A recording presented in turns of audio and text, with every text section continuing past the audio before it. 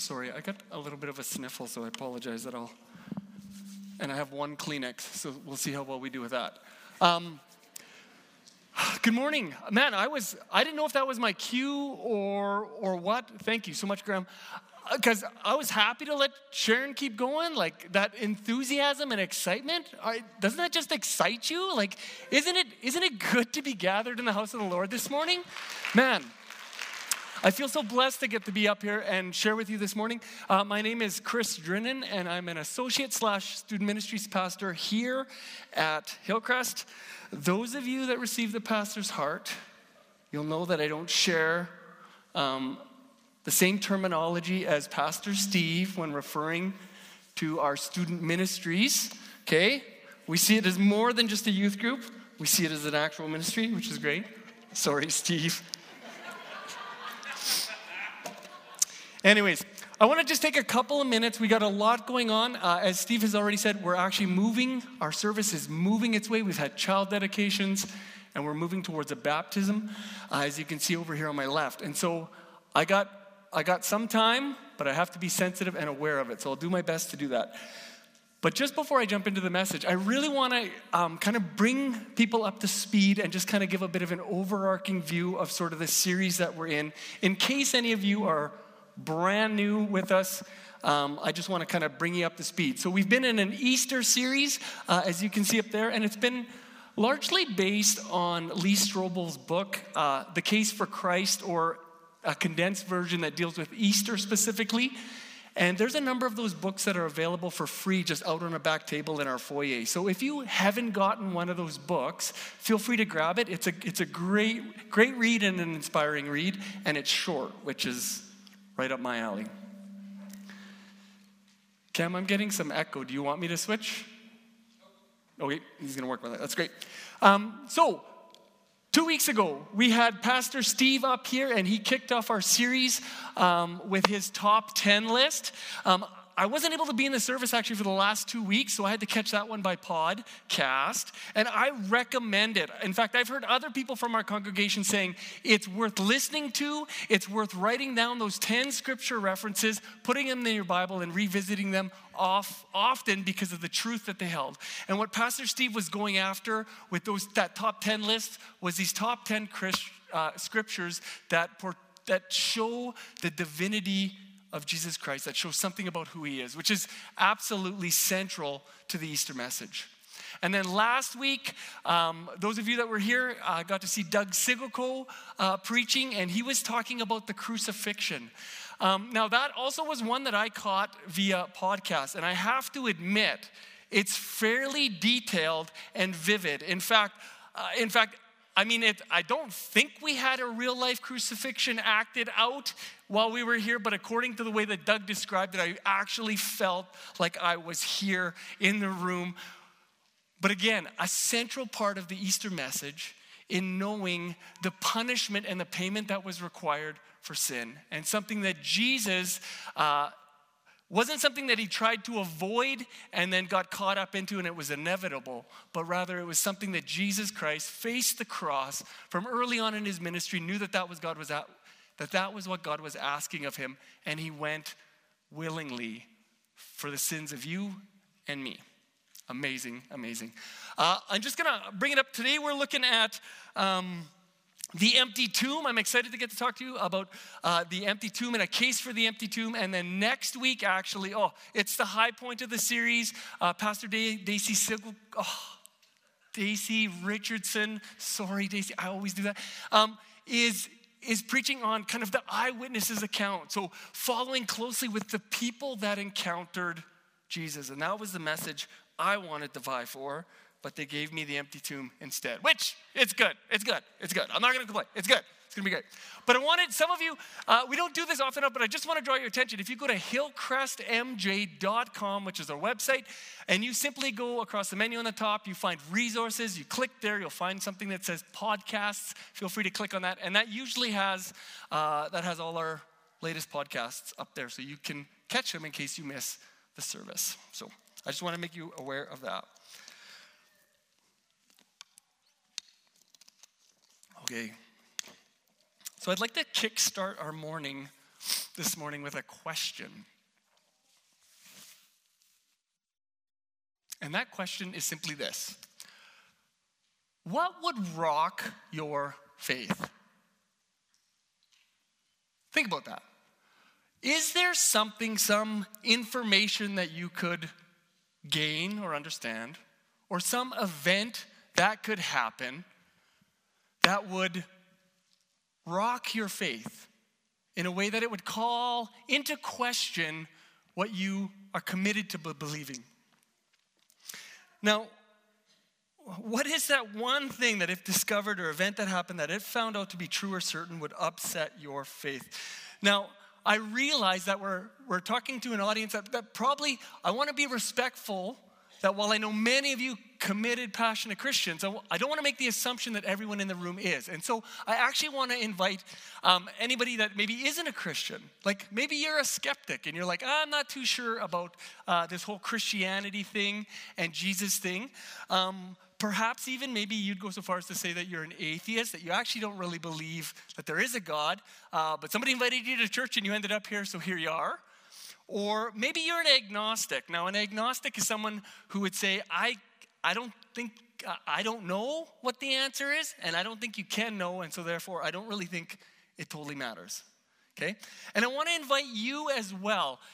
If the story of our life is really an expression or an outplaying of the beliefs and the convictions that we hold to, then I want to ask you the same thing. Clearly there's faith in some form of information or some understanding. And I want to ask you too this morning, what is it that would really rock your faith? That would cause you to doubt or even cause you to change your opinion entirely? Now, this very question, when that was asked of me about 15 years ago when I was at Bible college. And I don't remember the exact environment, but I remember I was hanging out. He was my mentor. He was also on staff at the time. And we were hanging out. And I think there was a group of us there. And he simply asked that question. He said, hey, guys, what would it be? What would rock or upset your faith in God? And now, being sort of freshly out of high school, having spent a little bit of time at Bible school, I was sort of like thinking that this was like a Bible school skill testing question type thing. And so, because immediately when he asked that, the initial thing that rose up in my heart was nothing.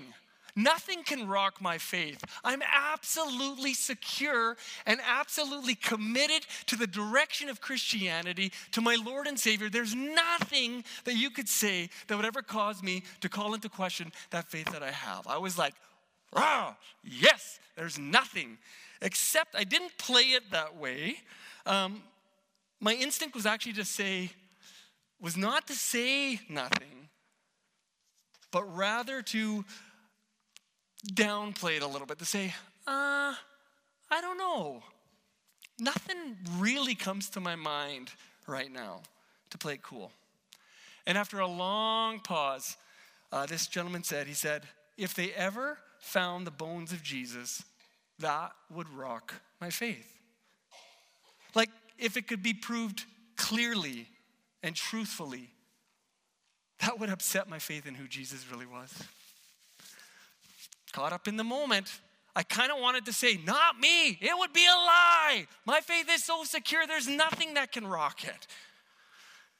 And I realize now as I look back on that moment, I realize it's sort of classic rookie Bible school move 101, where you're way more interested in just giving the answers than actually understanding the depths of the question being asked. And I realize that question in and of itself holds a lot of power. And that if they could actually produce the bones of Jesus, that really would wreck my faith in who he was and who he claimed to be. And I'm sure if you're here with me, you can relate with that. And sometimes I feel like skeptics or people who are who don't subscribe to Christianity or aren't interested in it or are critics of it, I feel like sometimes they think That they think that Christians are like that they'll believe anything. Doesn't matter what the evidence is. That, they're simple-minded, and it's just all about their conviction rather than the evidence. And if I'm honest, I can say that sometimes there's seasons in my life where I sort of feel that way, that I get caught up in a sense of my own conviction and the rightness of things, that I actually don't care what the information is. And so that actually brings us to the thing that we're exploring this morning about an empty tomb and looking at sort of the arguments in and around that, to look at the evidence and let it speak sort of for itself. And so I'm going to kind of be walking us through that. We all have that in common, about things that can rock our faith or upset our faith. And I'm sure you can agree. Same question, same school, different person given a different answer, was sharing about this, about what would really rock your faith. And he was actually my roommate at the time. And he said, you know what? I was led to the Lord by so-and-so, and he's just been such an amazing example to me about who God is and what Jesus is like, that if he ever left his faith, then man, that would really wreck where I'm at. That would rock my faith. I was like, interesting. Sometimes it's true that we can broaden this question a little bit. That there are lesser things in our lives that try to assault our faith or try to rock our faith. Maybe you're facing a job loss, and that's been extremely difficult. That would have an impact on your faith. Maybe there's an ongoing sort of family issue or tension that, if you're honest, at times causes you to doubt or to question. Maybe there's marital trials, challenges, being single, health issues, financial struggles, heading off to university and not sure what the world is going to look like or how things are going to look or work out. What are the things in your life that are putting pressure on your belief, putting pressure on your faith? That maybe if you're honest, you'd say it's rocking it and causing me to doubt a little bit. These things aren't easy when we come up against them day in and day out. They push against our faith, and they actually take our conscious level of effort and energy to try and be disciplined in the way that we're approaching them and navigating them each and every day. Everyone really is looking for answers. And if you're honest, if you admit that that's kind of where you're at this morning, then I want you to know you're in a good place. You're in a great place, because what we're actually about to look at, God has something that he wants to offer to you, some information, some promise that is going to make a world of difference in your situation and circumstance. And so as we move on here, I've kind of affectionately, I'd like to take a look at kind of 3 and 3. I'd like to take a look at kind of 3 points that have been presented by skeptics in regards to the empty tomb. And then I'd like to take a look at, and I'm really just doing surface level summary stuff here, but then I'd like to take a look at sort of these 3 other criteria that I think are really convincing for authenticating an empty tomb and a resurrected Lord. And so we'll work our way through that, and my hope is to bring it to a gem of a piece of scripture that, time permitting, we'll get to, and I'd like to offer to you by way of the scripture passage that we're actually going to be spending a little bit more time to, rather than just giving reference to a lot of it, if that makes sense. So here we go. We're looking at the case for the empty tomb, and I've kind of titled it here, Tim, if you could skip a few more slides down. I've titled it here, How God Rocks. That's what I've titled it. And there's actually a really interesting quote that I'm going to ask Tim if you can bring it up. There we go. Here it is. It says, And this is taken from an article written by the Gospel Coalition that I thought was sort of like a great introduction / sort of summary of where we're going this morning. It says, the resurrection is the hinge on which all of Christianity turns. It's the foundation on which everything else rests. The capstone that holds everything else about Christianity together, which means, crucially, that when Christians assert that Jesus rose from the dead, they are making a historical claim, not a religious one. Meaning that obviously there are religious implications of Jesus rising from the dead. And yet, if we're honest and we look back at history, we also claim that it is very much, it's a historical point. And so the evidence for that should bear weight as we explore our items here. So, the first of our three stuff by skeptics.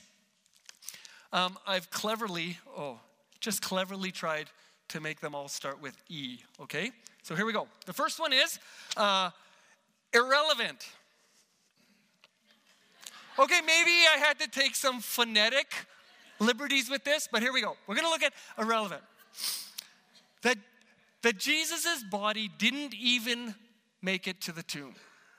So in the case for the empty tomb, critics will often say, well, maybe it didn't even make it there. And as Doug pointed out last week, it was common practice to leave anyone that was crucified up on the cross, and who knows what would happen to their body over the days that it hung there. And then in the end, it would actually just be pushed into a mass grave and buried and be unidentifiable, unrecognizable, and kind of lost forever. However, in the story of Jesus and the accounts that we have in the Bible, we discover that there's good documentation that takes us from a Jesus dead on a cross to a Jesus laid in a tomb. And I find this information actually really inspiring. In terms of, I'll just go back to this. In terms of the assurance for the crucifixion, even incredibly critical scholars, as they look back at history, his name is John Crossan. He's with the Jesus Seminar, and he's super critical towards kind of resurrection and that type of stuff. But he would say that Jesus was crucified is as sure as anything historical can ever be. He said that there's just that much information and attestation to that fact. Even outside biblical sources, that it's just well known that Jesus lived and that he was in truth crucified. But as we go on, I want to explore a couple other things here, is that in terms of there being an empty tomb and it being irrelevant, we actually have this guy by the name of Joseph of Arimathea, who is found in actually all four gospel accounts. Now, you'd sort of think off the hop, well, yeah, I mean, the gospel accounts, they're all telling the same story. They're all going to have their facts. But if you've read some of the Gospels, you realize how very different they can be. And so it's actually really interesting when we find that all four of them agree on a similar point, especially when it's a secondary character like we find here in Joseph. And so as the story goes, Joseph was actually part of the Sanhedrin, but out of his fear for his Jewish brothers who were allied and kind of rallied against Jesus, he kind of withheld his acceptance of Jesus and his discipleship for fear of the Jews and what they would do. And yet, as Jesus dies, we find that it's Joseph who comes out of the shadows, and he goes to Pilate and he requests Jesus' body to be buried. Now, it's interesting here, some of the things that we don't know in our day and age is that there was a sense of urgency with this. Do you remember the part of the story where the Jewish leaders are asking Pilate to go and break the crucified's legs so that they would die quicker, so that the bodies could be removed, because the next day was Saturday, which in their day was their Sabbath. And so they didn't want any bodies hanging up on the Sabbath. And so there was kind of a sense of rush. But when the soldiers went to take a look at Jesus, they realized he'd already gone. And so here, even though Jesus has been abandoned by all of his disciples, and there's only a small cluster of women and possibly the Apostle John at his cross, it's not them that make the appeal for Jesus' body, but we find that it's someone from the Sanhedrin who does it. And what's interesting is that this is attested to in all four Gospels. The articles also, as you read in Scripture in this area, you also get an idea that women actually witnesses this event. They were standing right there as Joseph brings the body down, wraps it in spices, hastily kind of gets it ready for the tomb. And the hope was always that the women were planning on coming back and bringing more spices and actually doing a just job of maybe where Joseph did a bit more of a rush deal. They wanted to come back and revisit this, but they had to take a break because you couldn't do this on a Sabbath. And so interestingly enough, we have this Joseph character who does all of this. And so the empty tomb is not irrelevant in that there seems like there's great documentation and evidence to support him being laid in a physical tomb. It says that the tomb was actually Joseph's own tomb, and it was a brand new tomb, freshly carved. Nobody else had ever laid in this tomb. Nobody else had ever been placed. Jesus had the whole thing to himself. And it was even on the edge of a garden, and it was close to where he was crucified. So in terms of it being quick access. The second one here that we're going to look at, so irrelevant was the first. Now we're actually getting on to ease here. We're going to look at escape. One of the skeptics of the empty tomb, they would propose sort of this theory that, well, maybe Jesus escaped. Maybe he never really died on the cross. They just thought he was dead, put him in a tomb, and then he comes to, and he's able to escape. Now, this is actually kind of comical to think about, because if you subscribe to the weight of evidence on what happened during a crucifixion, it's inconceivable to imagine Jesus coming to, laying on a stone tablet, body having been beaten, having been crucified, having been stabbed with a spear, and to hobble off that thing and roll away a stone and escape. Now, he was a pretty impressive guy. So even if he could have done all that, even if he couldn't have done all that, there's the nature of the people that he visited, the witnesses to the resurrection.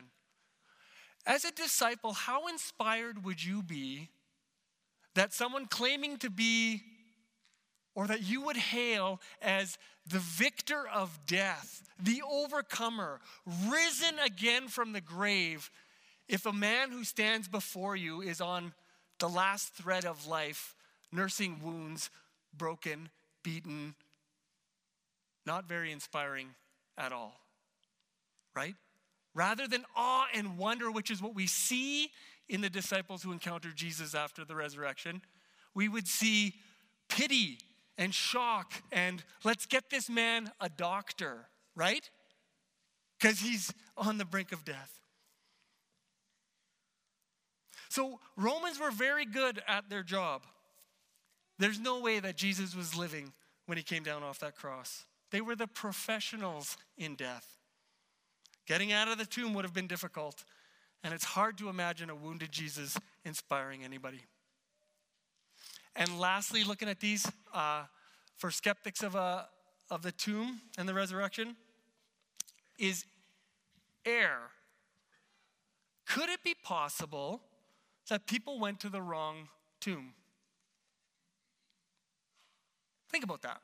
That if you were a disciple, your Lord had been crucified, laid in a tomb, and you went to that tomb, but somehow along the way, you got mixed up, and you went to the wrong tomb, and that tomb didn't have a body in it, and you're like, he's risen. And you went out and you began proclaiming that to everyone, saying, the Lord is risen, he's risen indeed. And people were like, really? And they'd want to follow up, and they'd be like, well, you got the address wrong. It's actually this tomb, and in this tomb there lies a body. And so it actually seems quite unlikely that it would have just been a simple experience of getting the wrong tomb. It seems like everybody knew where the tomb was. I mean, Joseph was with the Sanhedrin, and he was the one who buried Jesus' body. And we actually have the location of it marked in terms of it being his actual tomb. And Mary and a group of women had been witnesses to this. And so it seems like people on both sides, the skeptics and those, the enemies of Christ, and also those that were following him, knew the location of that tomb.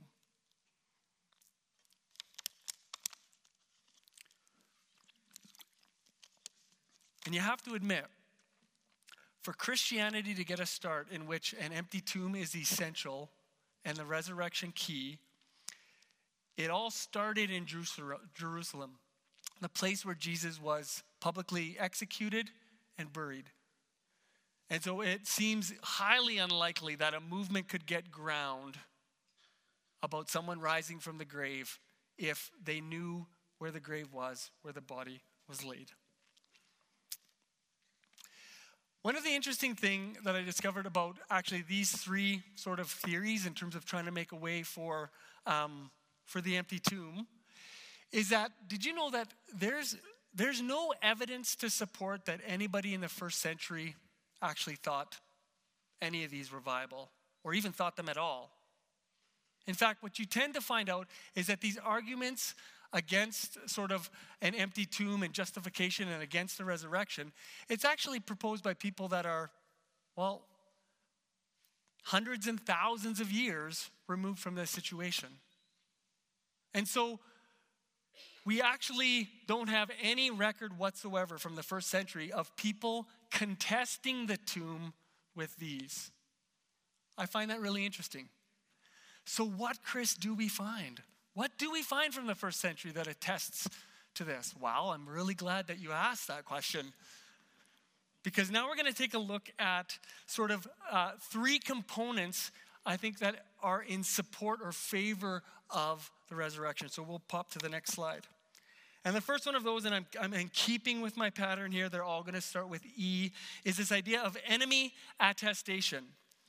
So here what we do find is that Jesus' enemies admitted, albeit indirectly, to an empty tomb when they claimed that the body had been stolen. And we have this in biblical accounts and extra biblical accounts, which mean they're not canon, but they're ancient writings that attest to this.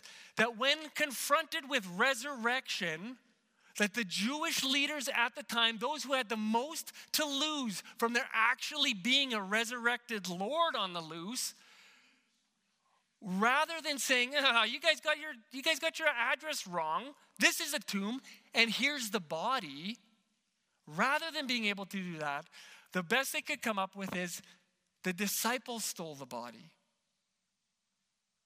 And in that, it's sort of like if your mom says that you are an honest person, we would have reason to believe that. However, we might hold that a little bit loosely because we understand that she's your mom, and we would hope that she's a little bit biased towards you, right? Just like my mom was in regards to all of my preaching as a young man. I preached some real doozies, and you could ask my mom after the service, and she'd be, oh, Chris, the Lord just met me. Like, she was just always so encouraging. Like, the Lord met her every time. It was amazing, you know. The pastor of the church wouldn't make eye contact with me after that service, but my mom thought I did a pretty good job of bringing the word of the Lord. But if an enemy says and concedes that you are, in fact, an honest person, well, now all of a sudden that carries a little bit different weight, doesn't it? Because we know that the bias is gone. The agenda's gone. And that's actually what we find in Scripture in regards to this, is that it's actually the enemies of Jesus who are conceding that there is, in truth, in fact, no body that can be found or presented to undo this notion of resurrection. And this is the only documented kind of rebuttal from first century that we find.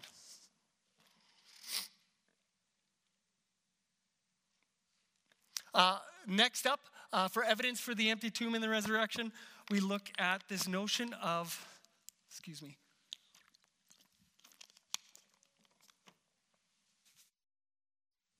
of embarrassment. So it's known as, in books, sort of like this principle of embarrassment. And how I would summarize this is that some of the details would be better left out. So this notion is that if Christianity and the resurrection really was just a made-up story, something that grew up out of legend or a group of disciples deciding, it's a bummer we lost our leader, where can we go from here? And they strategize sort of this thing that he'd resurrected. Wouldn't it make sense that they would actually want to retain parts of the story or cut out parts of the story that either made them look bad or that were sort of sources of embarrassment? I know I would. In talking about, my sports accomplishments and things like that, I might say that I bowled, a 170, a 10-pin bowling on Friday with my friends, which I did. I was quite impressed with. However, it's only the second time I've been 10-pin bowling, and for 25 minutes of that, I was having a pastoral conversation with somebody else while I was bowling. And that's when all my good things. Anyways, so I would leave out these parts that are embarrassing. I want to be like, I bowled well because I was intentional and I was skilled. But really, I was totally distracted, didn't even know what I was doing. I was just throwing the ball down the aisle. I was more engaged on the phone call, which if that guy listens to the podcast, that's going to be interesting. Anyways, so there we go. So what are some of the things that are sort of embarrassing? Well, this whole story of wouldn't you want it to be like if you were the disciples and you were banking, Jesus had said he was going to rise from the dead, and then he wouldn't you want to paint yourself as the hero? And yet in the gospel stories, in these stories that come out of these communities, we find the disciples aren't actually presenting themselves in the best light. Hello, they're abandoning their leader. They're denying that they know him. They're totally rejecting him and leaving him alone on the cross. The moment when they need him, when he needed them the most, they've scattered. I'd want to write that out. In another case, another part that's embarrassing that they find is the first witnesses on the scene happen to be women. Okay? And actually back in first, and I'm going to get in trouble with this, but we're going to go with it. But,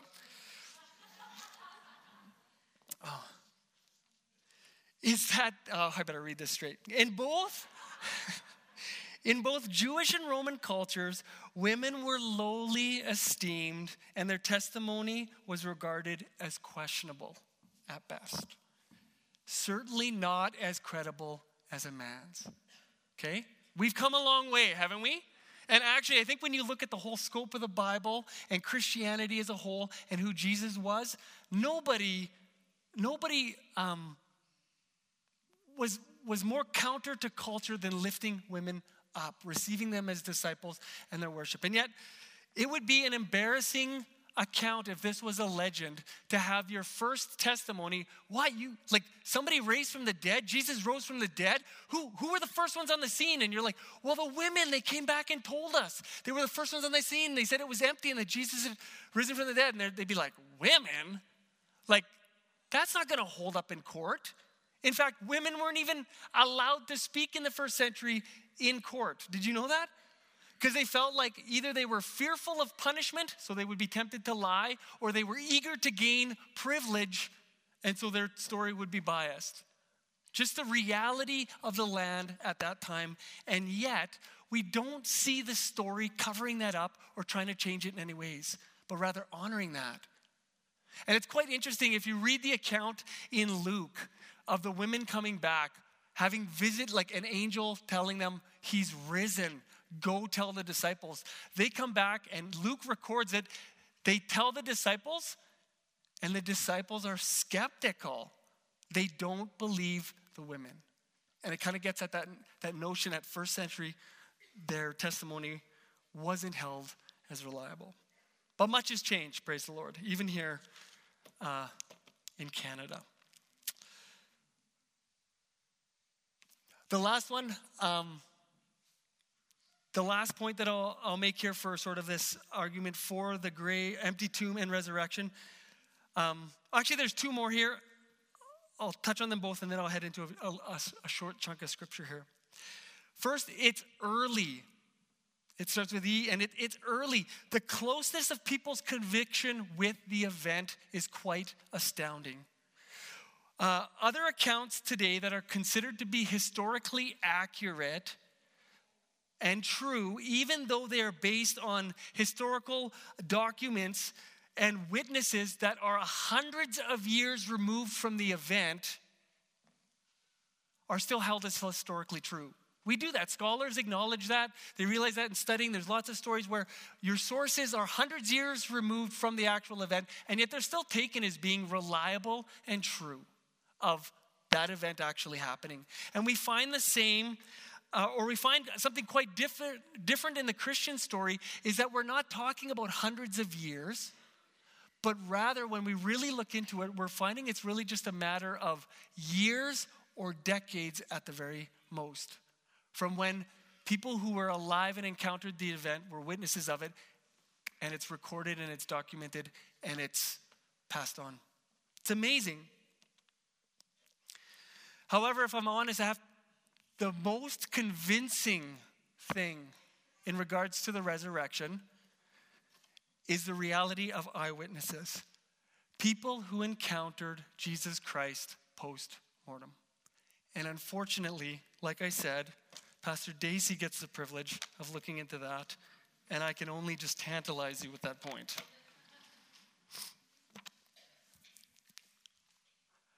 I'd like to take a little look at, in the Bible, and if you have one, there's one in the pew in front of you if you want to use it. 1 Corinthians 15. Here we have the book of Corinthians is actually a letter written by a person by the name of Paul. And he was an apostle. Though he'd never probably met Jesus face to face, he had a radical encounter with Jesus. In fact, and I imagine Daisy's probably going with this, so I don't want to steal too much of her thing, but he was actually persecuting the church and putting people to death who claimed Christ had risen from the grave. And he has an encounter with Jesus that changes his direction entirely, transforms him.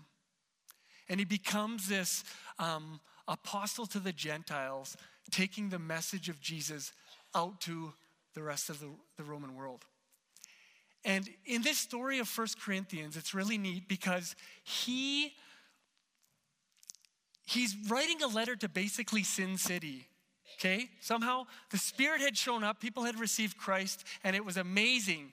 And yet they were still really lost in their sins, and things were really going weird in this church. And so Paul had to write this letter to sort of clear some things up.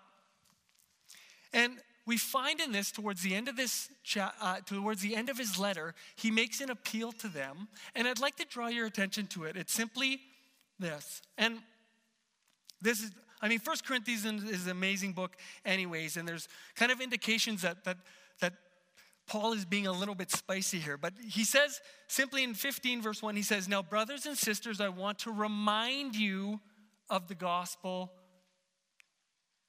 I preached to you." A few verses earlier, he was calling them ignorant, saying anyone ignorant of this is ignorant towards God. And now he's saying, I want to remind you, I want you to not be ignorant of this fact, which the gospel I preached to you, which you received and on which you have taken your stand. So he's speaking about the good news here. By this gospel you are saved if you hold firmly to the word I preached to you. Otherwise you have believed in vain. For what I have received, I have passed on to you. And this is the key part in the verses here. It's actually known that Paul here is actually referencing a creed that he had received during the early church. And so essentially, if you could boil it down to the first century bumper sticker about what the gospel was, this was it. Like they'd have this put on their chariots, their mules, where you'd meet people, and this is what you would reply or direct people to. A summary of all things. And so he says, that which I received. So it means that Paul didn't create this. He actually received it. And it's thought that he received it from the time that either while he was in Damascus when he encountered the Lord, or later when he went to Jerusalem and visited the disciples, that he'd received this. And so we get this notion that this creed is connected to very, very early years within Jesus' death and resurrection. And here's what it has to say. It says, for that which I received, I pass on to you as of great importance, that Christ died for our sins according to the Scriptures, that he was buried, that he was raised on the third day according to the Scriptures, and that he appeared to Peter and then to the 12.